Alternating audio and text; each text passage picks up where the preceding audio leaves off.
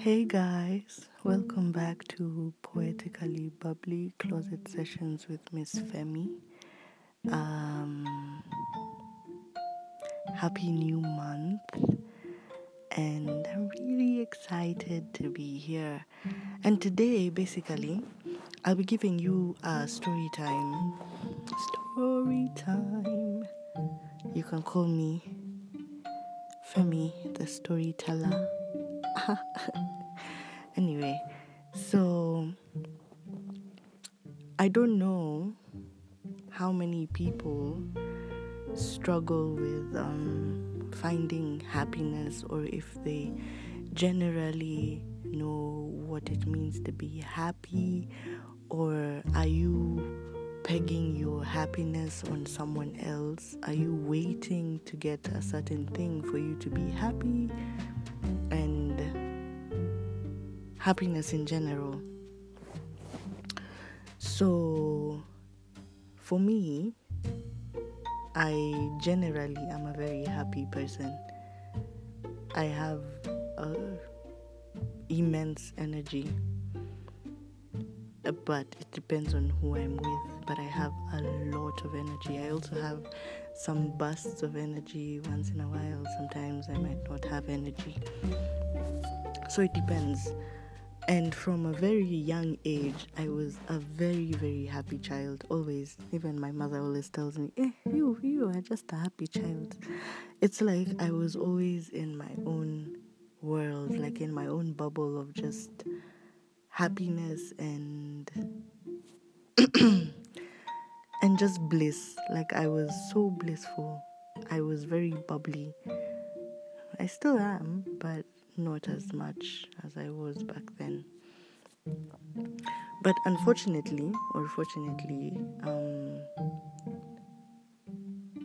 life changed drastically due to bursts of domestic violence that I experienced firsthand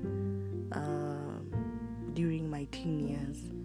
Not necessarily me being abused, but yeah. But watching all of this like unfold before my eyes was very traumatic. So to some extent, I cocooned up, and then I was filled with so much rage and anger, and I could barely go a day without, without creating an alternate world for myself. To just feel like, okay, I'm fine, I'm whatever. And I noticed that because of this, of course, my poetry was born. Then my artistry was born as well. And for a very long time, I didn't know that I could be good at like art or theater or any of these things. So when I was done with high school, now that was like at the culmination of the domestic violence, like when my parents were to permanently separate this time. So culminating in divorce. I was 16, and I don't quite understand what exactly it does to a child, because at that time you're still a child. I have no idea, but divorce, separation, trauma, domestic violence, and all these things happening really affect a child psychologically, spiritually, mentally, name it, everything, even physically and emotionally. So I remember telling myself for a very long time, when it's my time to date, or when it's my time to whatever, I will never get a man like my father. But funnily enough, these are the type of people, like the small traits would be like his, and the moment I would notice a trait like his, it would trigger me. I'll be so triggered, like Gene Aiko. But anyway, and I would never speak about it. I'd just be like that happy-go-lucky child. Like, have you ever tried to find yourself over and over again? Over and over again. So that was me. I was just trying to find myself over and over and over again. And in as much as I tried so much, and I'm just like, hey, people are just out here disappointing me. And it was like I was trying to cover up for something. Then I realized these situations that I'm putting myself in are not necessarily making me happy. I'm just sad. All the time, I'm just sad. Until this one fateful day when I met with someone and I was head over heels in love. I don't know. It was mostly infatuation. But anyway, I saw myself with this person and I was so happy. Like everything, he made me forget about like all the trauma I'd been through because he treated me so nicely. He cared about me, like all these things, like things that I was generally lacking. I had finally found them, but not in a it was a wholesome relationship, let me say. Unfortunately, the disappointment didn't wait too long to come because something happened and then I was dumped. It broke me so hard that I think I'm finally getting over it, like completely, finally getting over it and realizing that, Sawa, it happened. It's not because I am broken, it's not because I am not good enough, it's not because of any of these things that I've been through. It's just because this person was just not ready. Like, even him, he disappointed me. He didn't fight for it and whatever, as much as I did. But then again, who wants to be out here looking so clingy and like you can't survive without them? Anyway, back to sadness, sorrow, misery. You think about a lot of things. But that's like fast forward. That was not the direction I was hoping to go with this story time. Anyway, let's rewind back. Let's rewind back to after high school into A-levels at St. Mary's School, Nairobi, doing IB. First of all, IB is very hard. It is very, very hard. And while choosing my subjects, I found comfort in doing theatre arts. So there's high level, standard level. I don't know if it's changed because it's been many years since I was there. So I don't know if it's changed. There's higher level, standard level. So I found myself taking theatre arts higher level because all the other subjects were... I doubted myself because I was there like, not like I've been acting, not like I've been doing script writing, not like I've been doing any of these things. But in St. Mary's, they had their musicals and I was like, I can't wait for the day I'm going to finally audition for a musical. Despite being shy, trust me, I auditioned for that musical. I didn't get a lead role, but I got a role that had lines. Oh my god, I was so excited. You have no idea, I was so excited. And then the dramatic part of me now came out and I was like, okay, you know what, let's do this. So we did. And in the course of learning all these theatre arts, a lot of my classmates happened to drop out because, it's not serious. Guys are like, you come to IB to do serious things. So we have to do biology, HL. We have to do chemistry, HL. We have to do maths, higher level. I was stuck with math studies and it was still hard for me. So, yeah. And interestingly enough, when like I needed to do my project, like I'd been studying about theatre of the absurd, theatre of cruelty, tragedy, comedy, all of that.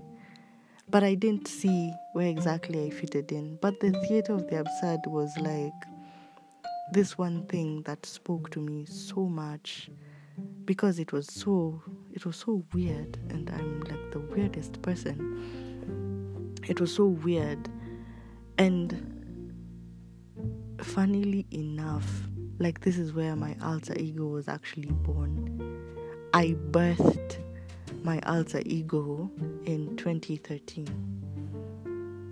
I birthed my alter ego in 2013 without knowing it, but I did. If I look back now, I'm just like, wow, that was just a mad genius. Why didn't I ever continue with that form of creativity? Okay, I still do, but it's not as intense as it was back then. I think my life has just happened. It has just shown me a lot of things anyway. So, my task was to write a play for performance, a one-man show for performance. Mind you, I had never done a one-man act. I had never directed a play. I had never written a play. I was just reading Shakespeare and all these other playwrights. Who was my favorite? Basically, you understand, I was just doing, and Wole Soyinka and all of that. I was just doing African literature and British literature, English literature, whatever, right? So we had been doing Shakespeare plays in school. We had been doing other plays, yeah. And then I was given a task. I remember my teacher was Miss Were. Hey, I loved that teacher. I loved her. Still love her.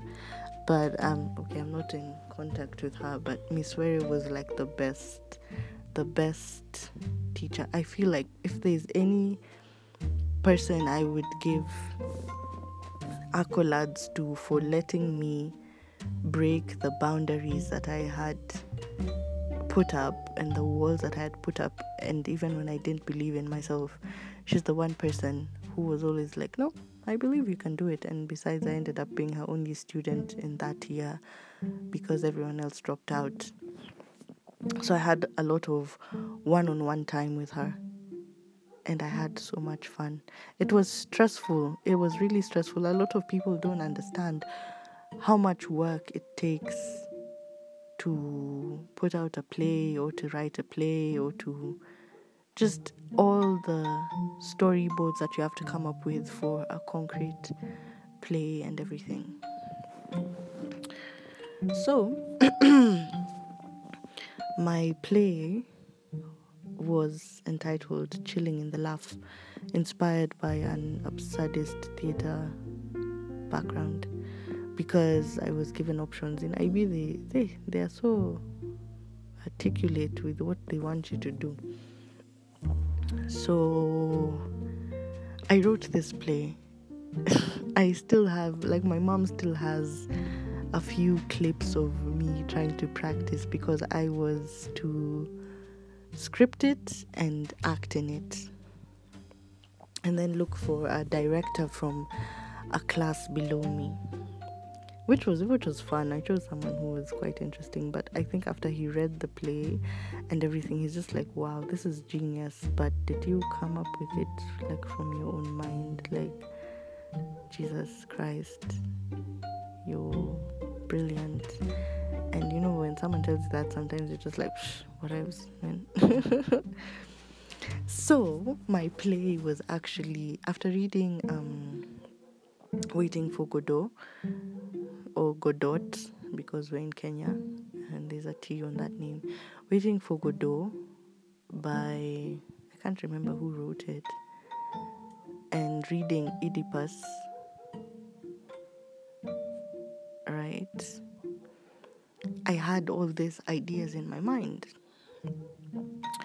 But at the time, I was not necessarily happy, okay?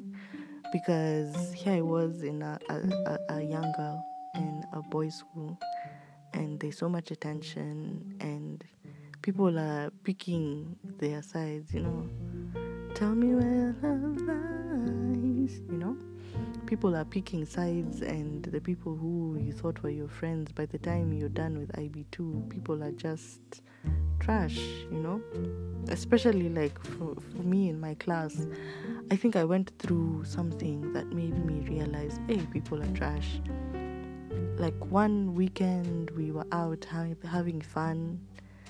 Well, we did what we did, and come Monday, everyone is just looking at you like, oh my God, you did what? And you're thinking to yourself, there's nothing wrong that I did, but everyone is siding with someone else just because of a rumor that they had, or what he said to them and how he said it. And because he was more popular or she was more popular than I was, it made me look bad, right? Anyway, that is when I learned to be alone, so to say. So here I was battling all this stuff. And you know, when you're 17, 18, 16, it's a very impressionable age. Like, you want to be in a crew, you want to have friends, you want to go out, you want to do this, you want to do that. But no one wants to do it with you. Now that was my situation. Hey, I was bummed out, but at the same time I was like, hey, you know what? My mother pays 300 and something thousand shillings for me to come to school to learn. She didn't pay for me to have friends. Neither is she sacrificing all of this for me to be over here wallowing in depression over something that is not so significant at this time, right? So that being shunned, I was just like, hey, this play, like all these undertones that I had in my play were so many, and they were so, like, they still apply to me right now. I was just thinking about the play, because eventually when I went to study theatre in Moi, I ended up using the play again. And there's some fourth year who could not write on play who asked me for my play, though I never watched her adaptation of it, because somehow I felt like it would have been butchered. I hope she doesn't hear this, but that is honestly what I thought, and that's why I didn't attend. The play although being the playwright, she adapted it, or rather she asked me to readapt it for her for something else, and I felt like it would not do it justice, but it is what it is. Yeah. So anyway, my play was basically about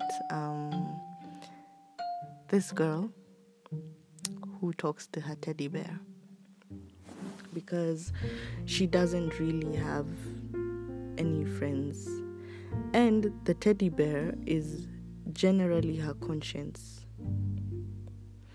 So she's having conversations with her conscience, and her conscience replies back to her about like all the questions that she has to ask about life, love, happiness. joy, Jesus, the Bible, like everything. And how she views life and why she feels lonely at some point in her life and everything. And that is how Pooh Bear was born. My original name for my alter ego was Pooh Bear, which happens to be the name of my teddy bear, the one that acted as Pooh Bear in the play. So, yeah, I was really questioning. At that point in time, at 17, 18, I was really questioning myself about happiness. I was questioning myself about what the meaning of life is. Yeah. How exactly did I get to that point that I have to question these things? Because I'm young, I should be living life and eating life with a bigger spoon, you know? I should be living. I shouldn't be having to think about these things. But having a newly structured family messed me up a bit. Though I have never really admitted it, and though I've never really told my mom, so when she listens to this episode, she's probably gonna hear it for the first time. It really messed me up. For her, she thought, Femi is really strong, she's in a new school, she's really happy, she seems happy, the divorce hasn't really affected her, she's okay, she's this, she's that. But it really did, because months prior to the divorce, I had a mommy and a daddy, and we were staying in the same house despite me crying at night and soiling my pillows, saying I wish daddy and mommy would just not stay together, because clearly daddy and mommy don't love each other, and clearly they're not meant to be together, because if they are meant to be together, they wouldn't be fighting as much. I wouldn't have to be stopping fights amidst doing my homework. I wouldn't have to be pretending to be asleep just so that I can avoid a conversation with my dad. You feel me? Right. So here I was questioning happiness. And was I really happy? No, I wasn't. But I was happy doing that play. I was really happy doing it. And who knew that even if you write the play, you can still forget your lines? Trust me, I forgot my lines enough times. My conscience had to remind me. The voice of my conscience had to remind me the words enough times. Yet I wrote the play myself. My own thoughts. I guess just having like an audience was really life-threatening at the time, because I'm one of the shyest people. My legs were shaking. Oh my god, my voice was shaking. I felt like, oh my god, people are actually seeing me, how I am portraying myself for the first time. Do they understand what exactly I'm going through? Probably not. Do they understand the context of this play? Probably not. They're just seeing some crazy ass girl who is talking to herself on the stage to a teddy bear, right, on a beach. So the opening scene is this girl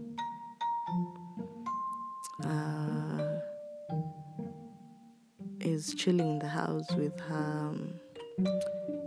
her conscience, and then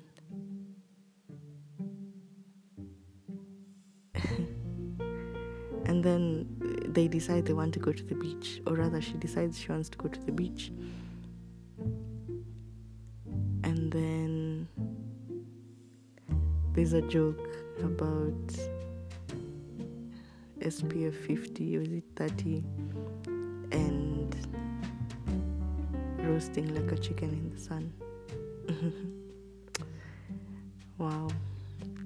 But it's just general banter, like how you would talk to a friend, like how I'm talking to you people right now, though I'm generally talking to myself. So basically that is what she does. And when she gets to the beach, they're basking and everything, and then she asks her conscience, Pooh Bear, are we really happy? Then Pooh Bear says, yes, I believe we are. I'm not so sure. What exactly makes us happy? And then the conscience continues to say, I think what makes us happy is, being together. And as long as we are together, we should be happy. And ice cream and chocolate and gummy bears and marshmallows and all these sweet things, because sweet things always cover up what exactly you're hiding. Like, you eat your feelings away. That's something that I used to do. I used to eat my feelings away because it would comfort me. Comfort food comforts you, literally. So then she continues to ask about Jesus and about God. If we are truly meant to be happy, if we're put on this earth to be happy, then why does God not mind seeing us suffer? In as much as we could be suffering inwardly, but why does He let us suffer and do nothing about it?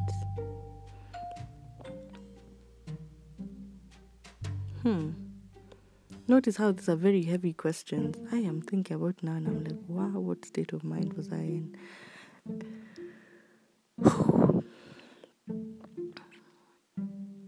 And like, there are just so many questions, and she's reading the Bible.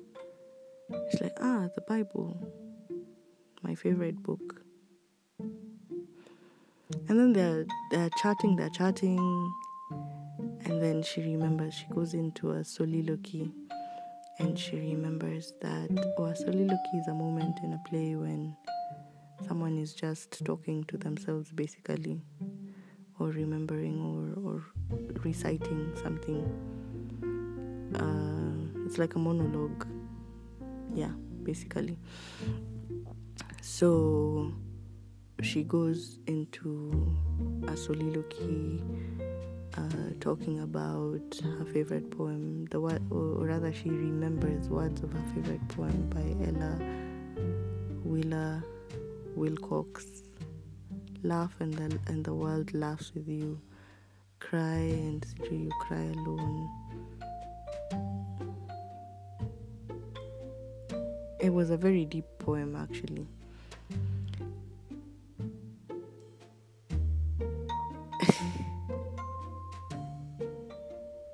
And she talks about loneliness and all of that. And then she asks her conscience, will you be my friend, or are you my friend? And why is it that you're my only friend? And the conscience tells her, because I love you, and because we don't need anyone else, we just need each other. We just need each other. I just need myself. Basically, that's what she was telling herself. I just need myself to be happy. Happiness should not be a far-fetched analogy. It should be something that comes from within. And towards the end, you see, like, if you watch the play, you see, I don't think I'll ever show anyone that acting, like the original rehearsals for that acting. because I think my mom has also the recorded version of how it actually went down. Yeah. And the teddy bear, she tells her conscience, tickle me. And then imagine being tickled by a teddy bear on stage. It was really hilarious. It was fun. It looked hella crazy, but I was just like, yeah. So, as I was saying, happiness is a construct of the mind, according to me, because if you choose to be happy, you generally will be happy. You will be happy. You'll do things that make you happy. You'll sing, dance, laugh, do whatever fulfills your desires. But if you wait for someone else to give you happiness, if you wait for the world to show you happiness, if you keep telling yourself, no, I can't be happy now, I'll be happy when I'm 30.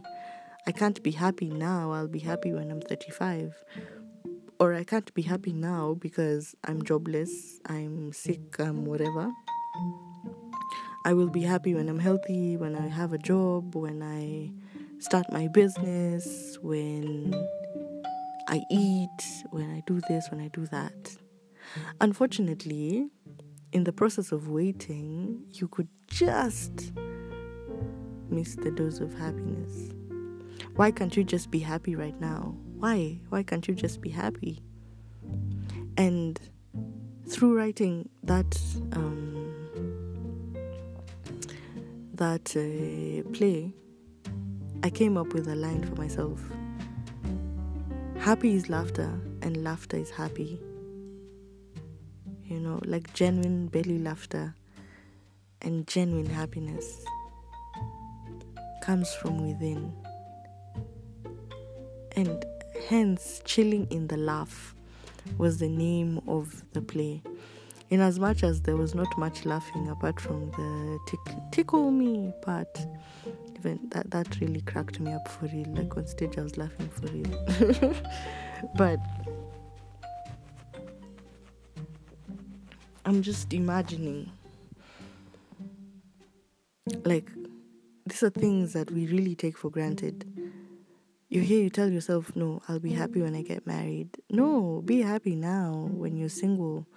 Be happy now when you have the chance. Be happy now when you have all your teeth. You can't tell yourself, oh, I'll be happy when I'm 60. So that what happens when you're 60? Why can't you be happy now? So you'll be living a miserable life until you're 60. There's no point. You'll have wrinkles. Jesus. You're just going to look bad. You're just going to look bad, honestly. Don't you just want to look good? Why do you tell yourself you're going to be happy when you have money? Money, okay. Maybe I need to test that theory out. I need to have money for me to know if it really does buy happiness. I know it can buy a lot of junk food and a lot of comfort food, and it can pay for a shrink. It can pay for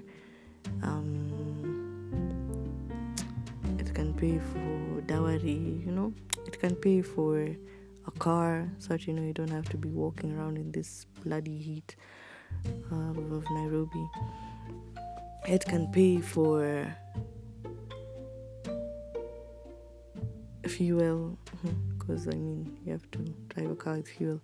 It can pay for candy, it can pay for movies, it can pay for a lot of luxurious entertainment things.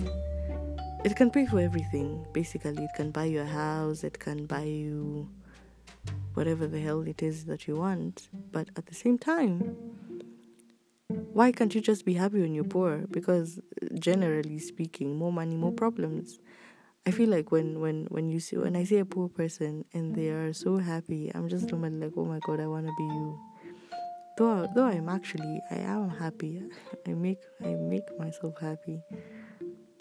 I genuinely can laugh at some small things that are so hilarious to me. I don't even know why they're hilarious. They're not spectacular, but they just make me laugh. They make me happy. Like, I enjoy telling my friends stories because I embellish the stories. I really embellish. I oversell that story just to make them laugh. And I love to hear their laughters. It's just so much fun. I enjoy sending voice notes to the people who I want to send voice notes to, because nowadays we have voice notes.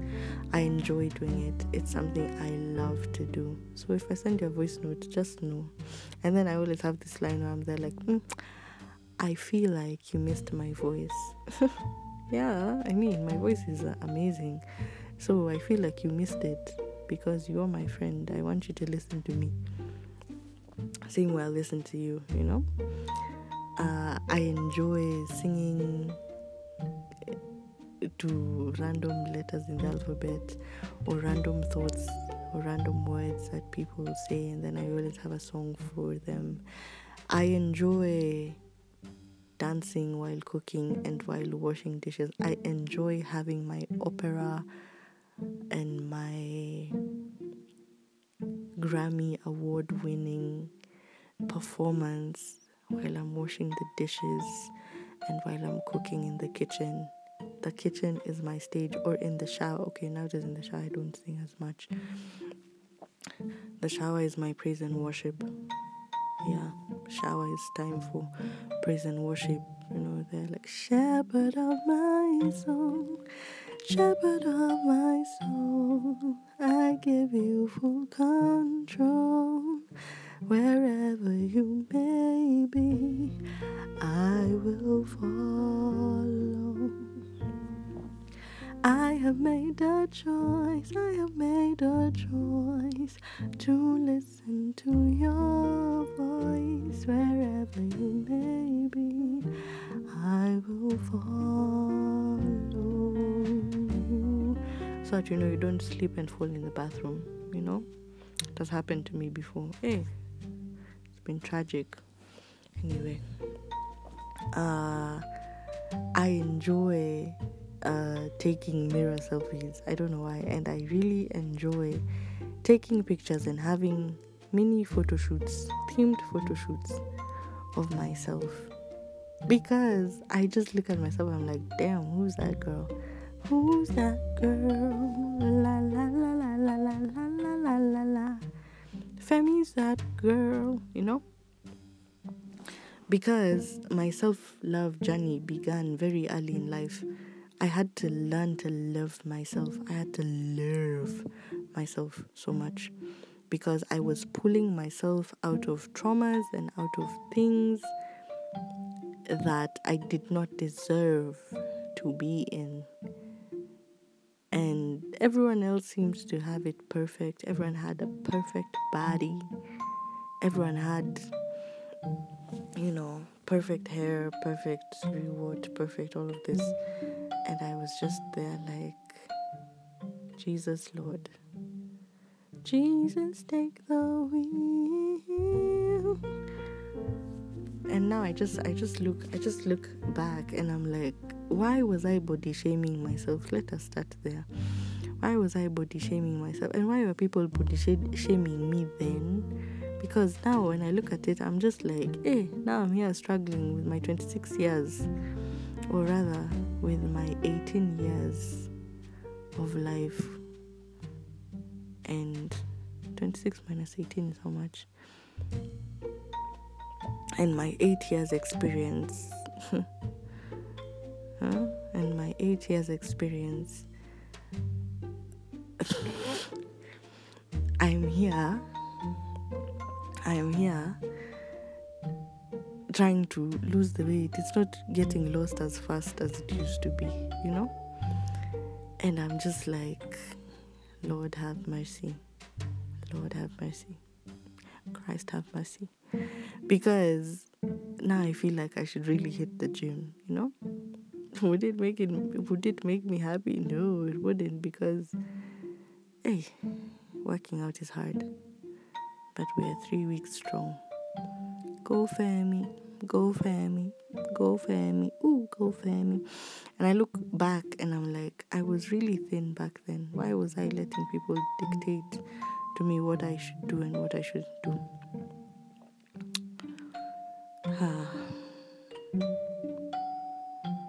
but I've really therapized myself out of my funk.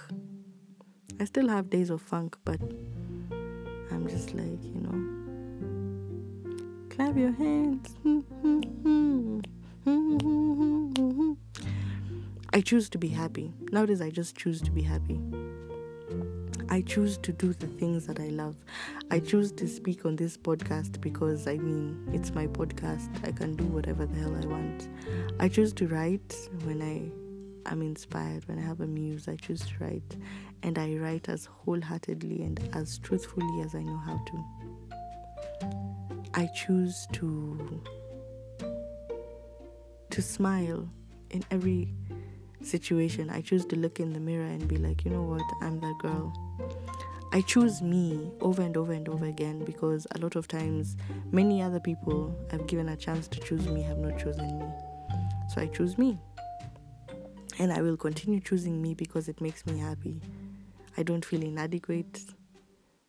Yeah, I like my belly jiggle. I like it. And in as much as it makes me insecure, but I'm so insecure. I don't like when my tummy jiggles in front of other people, but I don't mind it jiggling in front of myself. I'm there like, when I wake up in the morning, I'm just like, I woke up in the morning with a flat tummy.